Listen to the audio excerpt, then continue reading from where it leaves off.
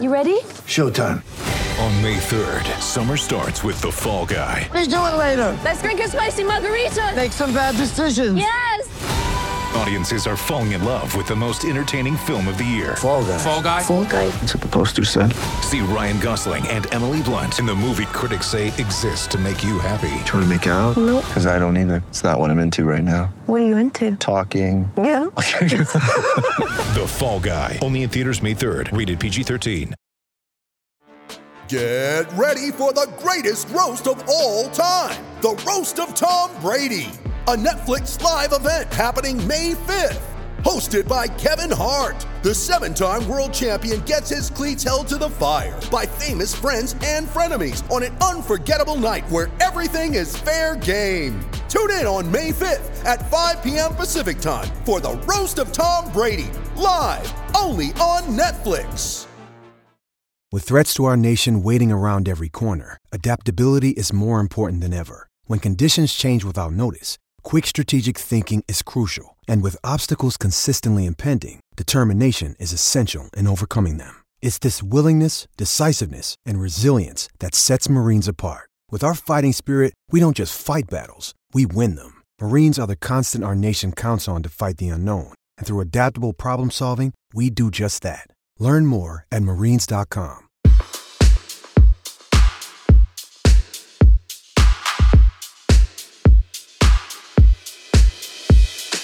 Honestly, I think I'm friends with absolutely every single American player. I know a lot of the foreign players. I'm on the advisory board, so a lot of girls can come up to me and feel like they can talk to me about whatever it is that they might be feeling. So that's really rewarding, especially because, we're all trying to compete. So when they feel like that they can talk to me and all that stuff, and that's really great. And I think that there's definitely some camaraderie for sure.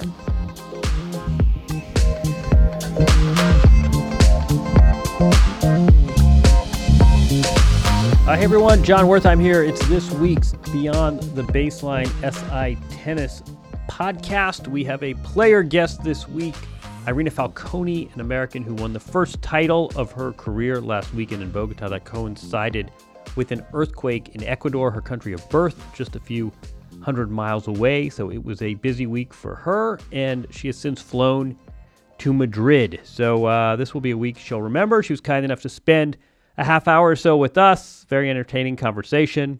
Seems like the kind of person we would all want to be friends with. So let's go to her now in Madrid. Irina Falconi, thanks for joining us. How are you? I'm doing well. How are you? Good, thanks. You are. We're getting you in Madrid, so you have many weeks to play in Europe. Good for you. That's right. This is going to be the first one of the European swing. So I arrived yesterday. Was a little bit jet lagged. I think I went to sleep at around 7:45 and slept for about 13 hours. So feeling much fresher today. I need to sleep for 13 hours. You just won. We'll talk about it in a bit. You just won your first title a few days ago in Bogota. Did you get to go home, or did you go right to Europe from South America? I did get to go home for about a week, and then I was off. Madrid starts on Friday here, so I wanted to really get that time change and get acclimatized and all that stuff. So yeah, it's we're here now, and hopefully we don't go for a while. I won't go back home for a while. That's what I mean. I was gonna say the second week of the French Open is the second week of June. So if you went home about June 3rd, June 4th, that'd probably be good for you. Yes, that would be really good. So I was thinking before we called you up, I was thinking we've talked to rookies. We had Taylor Fritz maybe a few months ago. We've talked to veterans. We've talked to Agassi and retired players. Not a lot of players that were sort of right smack in the middle of their careers. You turned 26 in a few weeks. In a week. Yeah. Happy birthday a little early. You could do worse than could do worse than celebrating your birthday in Madrid. But what's it like? I mean, what's your existence like? Sort of, you're not necessarily the veteran thinking about what comes next, but you're not a rookie anymore. I mean, what's it like to be smack dab in the middle of a professional tennis career? Yeah, I mean, this will be I think my 6th full year as a pro, and it's funny because a lot of people do consider me a veteran. And then there's some people that are like, oh, you know, you still have like 10 years on you because, you know, everyone's getting a little older and playing a little longer. So I think this is been a really interesting road because, you know, I've definitely had the ups and downs. I've had some success. I've had some, you know, dwindling roads where I don't even know how I'm going to come back, but I always manage.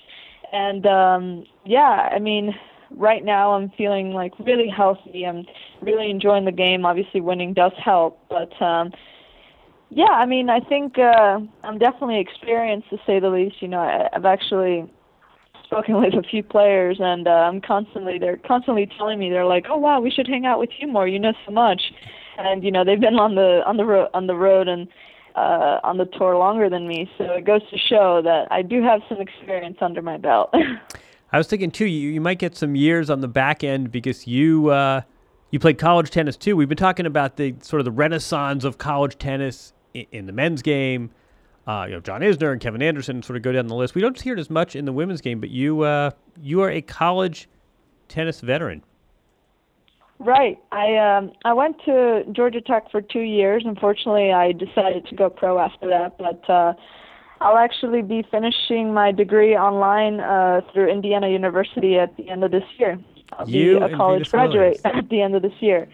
So that's been something else, you know, to have to juggle along with a career. But, you know, there's definitely been quite a few girls that are really pursuing the pro life after college, which has been really exciting. You know, it gets us talking more about college tennis and how beneficial it can be. I think we're going to claim you as an Indiana alum pretty soon. Is it the same program Venus did? Correct. That's great. Is that through the tour, or is that something you discovered online yourself? It is through the tour. If you're a full member, if you're a player on the tour, you get 50% off, and then if you get a C or better, you can get 75% off your tuition. So that's a really good deal. You don't even have to worry about getting up early for class. That's always been a 75% off tuition. 75% off tuition is that's nothing to sneeze at. How did you end up at Georgia Tech? Well, it's a bit of a funny story. When I was like 16, I went with an old coach of mine and my best friend who actually went to UCLA. Her name is Nina Pantic, who's actually a writer for Tennis Magazine.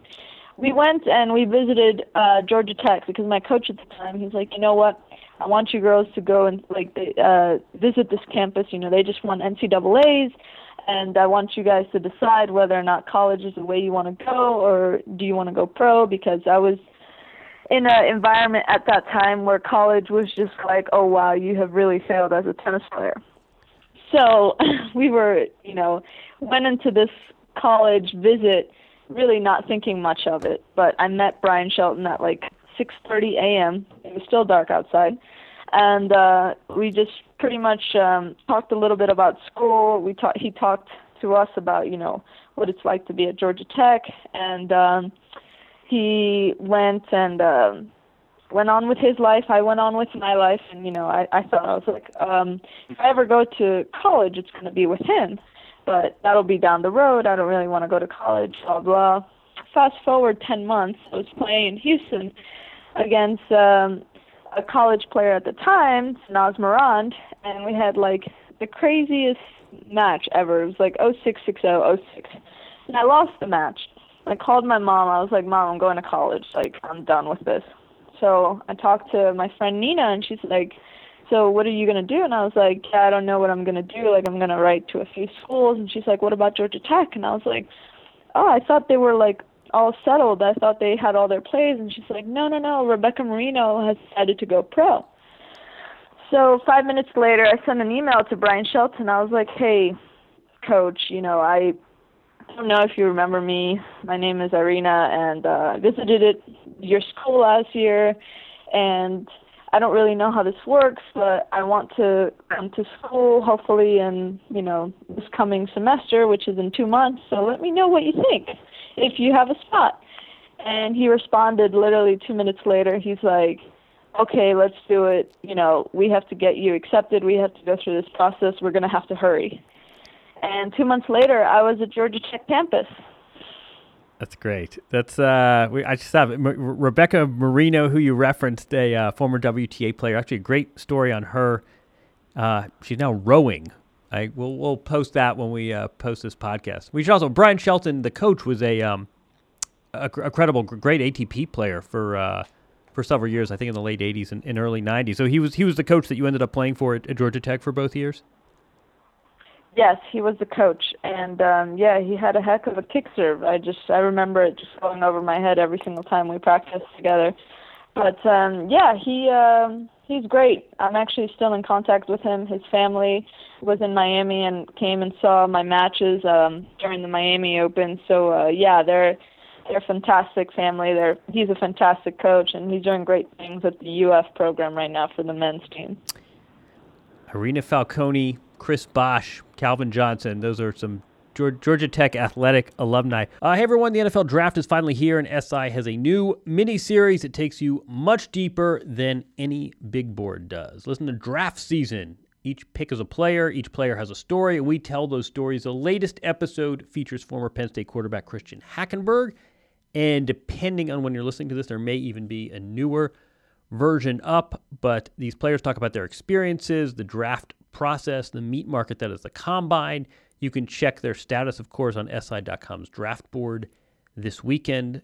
Find Draft Season on iTunes, Google Play Music, or at SI.com/draft season.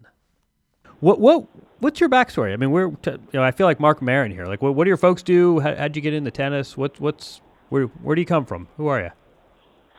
Well, I was born in Ecuador, right? And I don't know. I'm sure you've heard the earthquake that happened recently was actually in my hometown. It affected my childhood home, and my childhood home is destroyed now. It's no longer there. And when I was 3 years old, I moved to New York City with my parents, and we happened to find this apartment building in front of 9 public tennis courts in Inwood Park. And my dad taught himself how to play, taught my mom, taught my older sister who played at Brown University, and then he taught myself. And it just stuck. We went to practice every single day. You know, he would come from Connecticut every single day after hard days of work. He's a custom woodworker. And, I would be dead tired from school, and he'd be like, let's go hit balls. And, there was definitely a time in my life where I hated tennis. It was like I want nothing to do with it. And that was precisely when I was like around 14, the epitome of being a teenager. Right. And he came to Florida. He went to Florida and was going to look, for a new house for us and all that stuff. And in those 3 months that he went, I actually really found, the love for the sport. I realized I was like, wow, I really do enjoy doing this. And I would go and play every single day without him having to push me. And then we moved to Florida. We moved to Palm Beach, actually in Jupiter, Florida, about 10 minutes away from where Venus and Serena live. And I was in a public court, once again, and this young boy, he happened to see me play. He's like, you really should come to meet Brenda Schultz McCarthy. At the time, I didn't know she was a former top 10 player, and, started hitting, and she's like, all right, you definitely should come and train with us. And so I did that for about 4 years, and like I said, we were going back and forth with going pro, do you go to college and all that stuff. And so I decided on the college route, and then went to Brian, and then here I am. Look at you now. You won your first title last week in Bogota, but you mentioned this already that, one country away, I don't know, a few hundred miles away, that was concurrent with an earthquake in your hometown. I imagine that was quite an emotional week you're coming off of right now. Yeah, it was definitely something. The Saturday that it happened, I get a text message from my mom. She's like, hey, quick question. Has there been anything anything that's happened today in Colombia? And she was referring to if maybe we got some sort of, aftermath, or if the earthquake was big enough to reach Colombia. And I was like, no, what are you talking about? And she tried not to, she didn't say much. She was like, oh, there's just been an earthquake in Ecuador. And I didn't think much of it. And then after my semis match, I found out, oh, there's, more than 200 people dead. And, I was worried because my dad was literally like driving towards that city. And I had plans for him to come to my finals match, but because the roads were so bad, it was going to be impossible for him to get there. So your dad was in. It was pretty traumatic, especially after the finals. Like the reporters are asking me, they're like, "So, what do you have to say, to the people of Ecuador?" I'm like, I'm not going to say anything regarding my title. My title seems so insignificant compared to what's going on over there. And granted, you have to acknowledge that, you did get a title, you did something really great, but at the end of the day, there's so much other stuff happening in your hometown. So it was quite emotional, to say the least. Is there anything more annoying than sports media members asking you ridiculous questions, trying to twin sports? It sounds like Draymond Green, and I don't know if you've seen that video. You're trying to twin human tragedy with hitting a ball over a net. But did you make it to? I know your dad was there. Did you end up eventually getting to Ecuador, or was it just too hard because of the roads?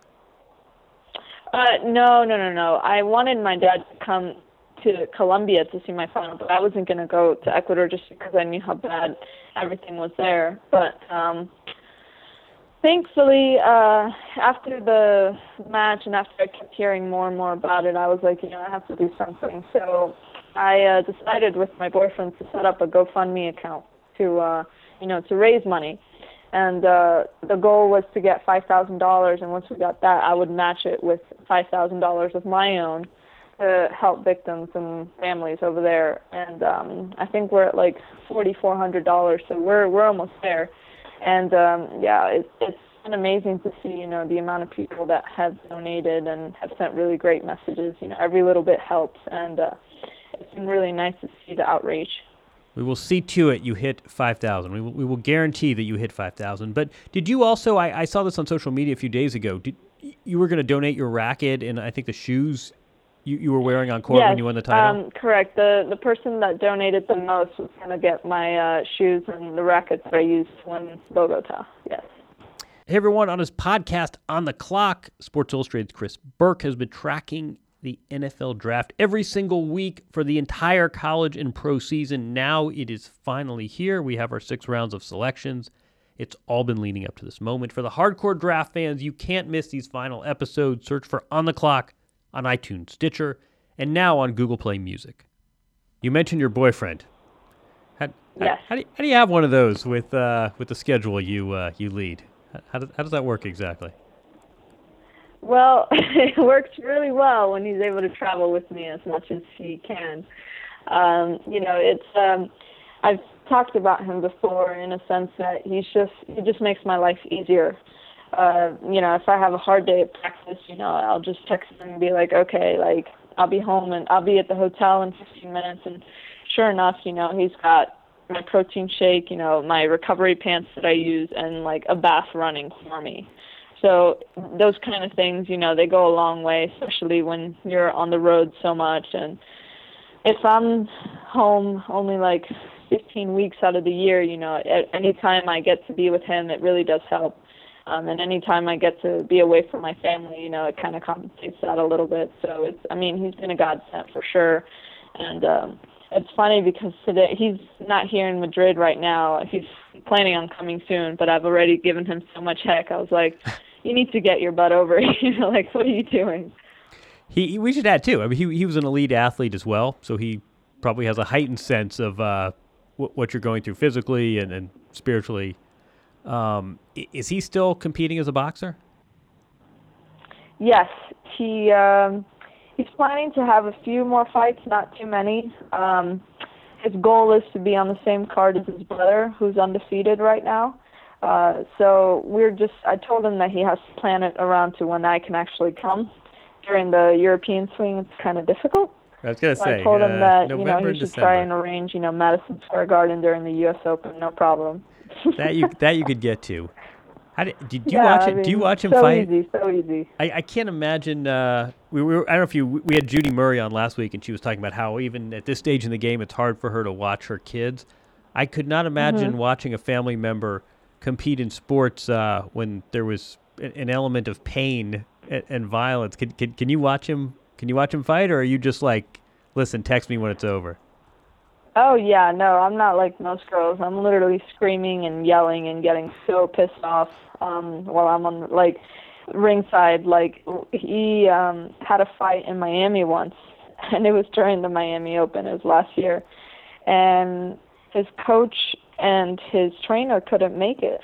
So he had a buddy of his, and he had me be in the ring and help him, like, with water and, like, toweling him off. And one of my favorite stories is, he sits down, he looks at me, he's like, grab that towel, make sure you get the blood out of my face. I was like, oh, that's great. That's awesome. So, I'm always going to remember it. But I've seen him, I saw him perform and win the biggest fight of his career, which was really a lot of fun. And it was the first time I'd ever seen him. So, at first I was a little, nervous, but after a while you just get into it and you just want to, get up there and beat the crap out of the guy too. Get the blood out of my face is not a refrain we hear when coaches visit the changeovers at WTA events. Exactly.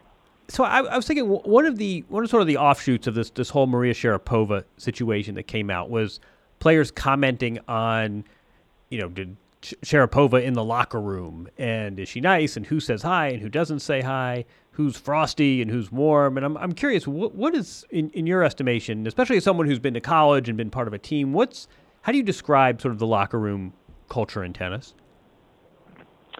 Well, for me, I think I'm known as one of the most bubbly, I can talk to anyone kind of players on the tour.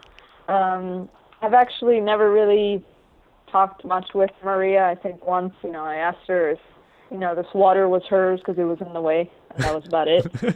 But like a boxer. Yeah, she just, it's tough because, she can come off as standoffish and all that stuff, but she just keeps to herself. And I still remember there was a reporter that asked her, why doesn't she say hi, or why is she not friendly with the other girls on the tour? And she straight up told him, she's like, why would I want to be friends with people that are trying to beat me?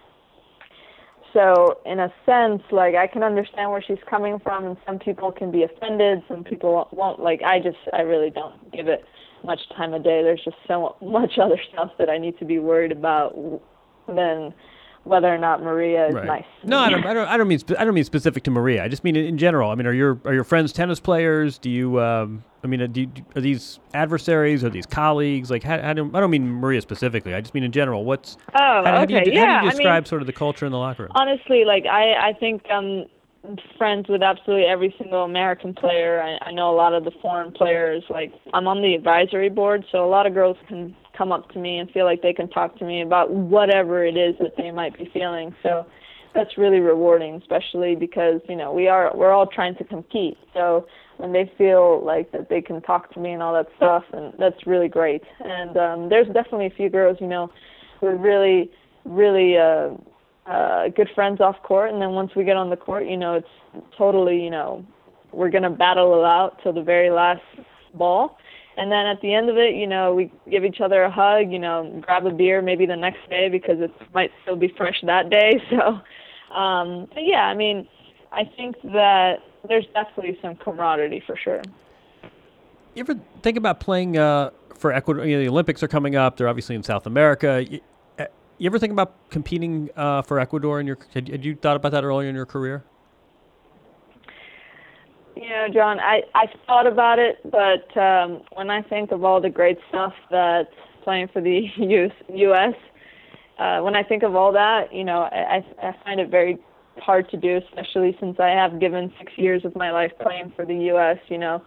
I can understand, why some players would think it'd be, fun to play for Ecuador because they really don't have anyone. So I for sure would play Olympics for Ecuador if I did turn, but no, I play for the U.S.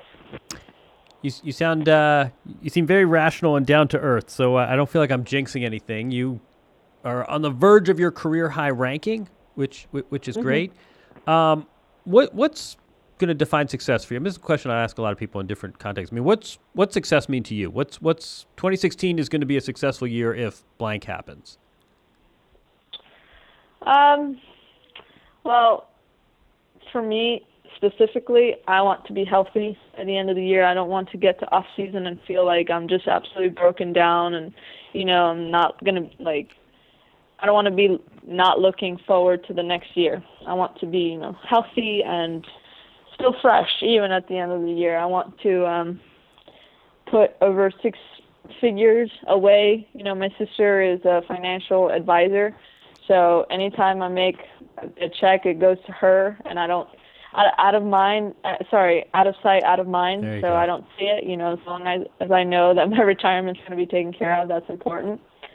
And last but not least, obviously my ranking, that's all we really care about as tennis players, ranking. So at the end of the year, if I ended the year top 50, I think that would be huge for me. That's always been the goal.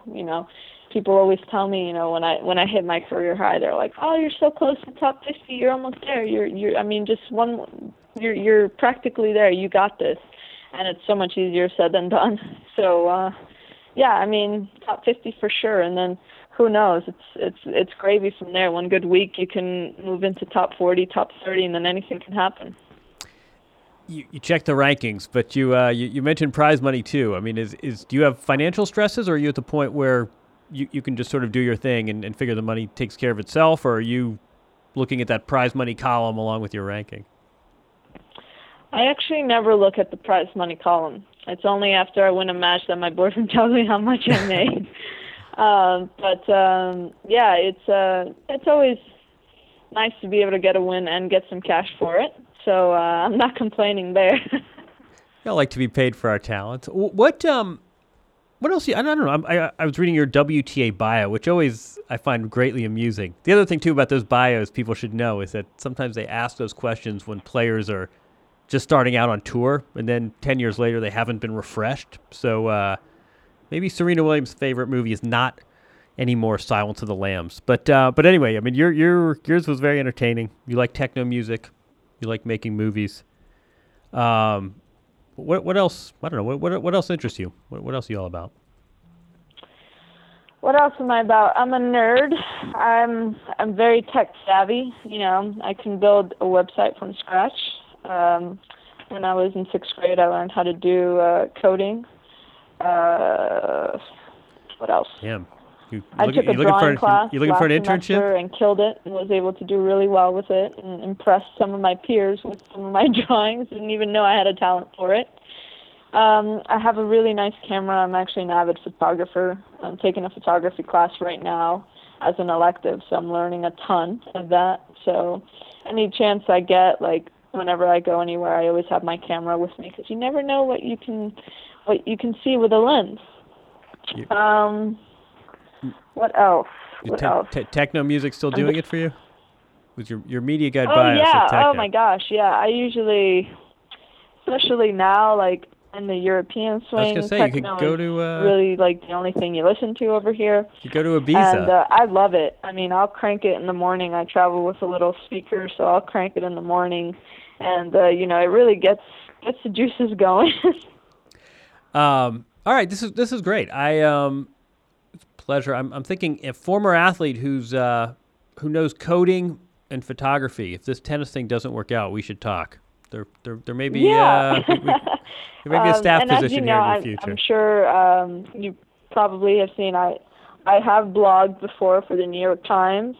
I have blogged for WTA. The Herald. No, it's not the Herald. Is it the Herald Sun for Australia? Yeah, right. Yeah, sounds right. Right. And what else? Yeah, I there's a lot more to me than meets the eye. We like to hear that. Enjoying life. And on a serious note, we will be providing links to the GoFundMe account you set up for the earthquake in Ecuador last week. But This was a lot of fun. Go to see if you can duck away. You can take one of those little I forget the name of the airline. Take one of those value jet flights from Madrid to Ibiza for a night or two. You've earned it. You've earned it with your first WTA title. This was great. This is you're on the verge of a career high ranking, and early happy birthday. And with any luck, stay a few weeks in Europe. With any luck, second week of the French Open, we're going to be looking for you. That's the goal. Well, thank you so much for taking the time. All right, we'll talk soon. Good luck. Thanks, Aryna. All right. Thank you. Bye-bye. Take care. Take care. All right, that was Aryna Falconi. Very nice to spend some time with her. We'll watch her results on the European clay stretch for the next few weeks, see if she can improve on her ranking, which is, again, on the verge of a career high. I'm John Wertheim. This is our producer, Jamie Lasanti. Thanks for listening. Send more suggestions. We have a non-tennis guest lined up for next week that we will announce when it's a little more official, but I think you'll have a good time with that one. Have a good week, everyone. We'll do it again in 7 days. Take care.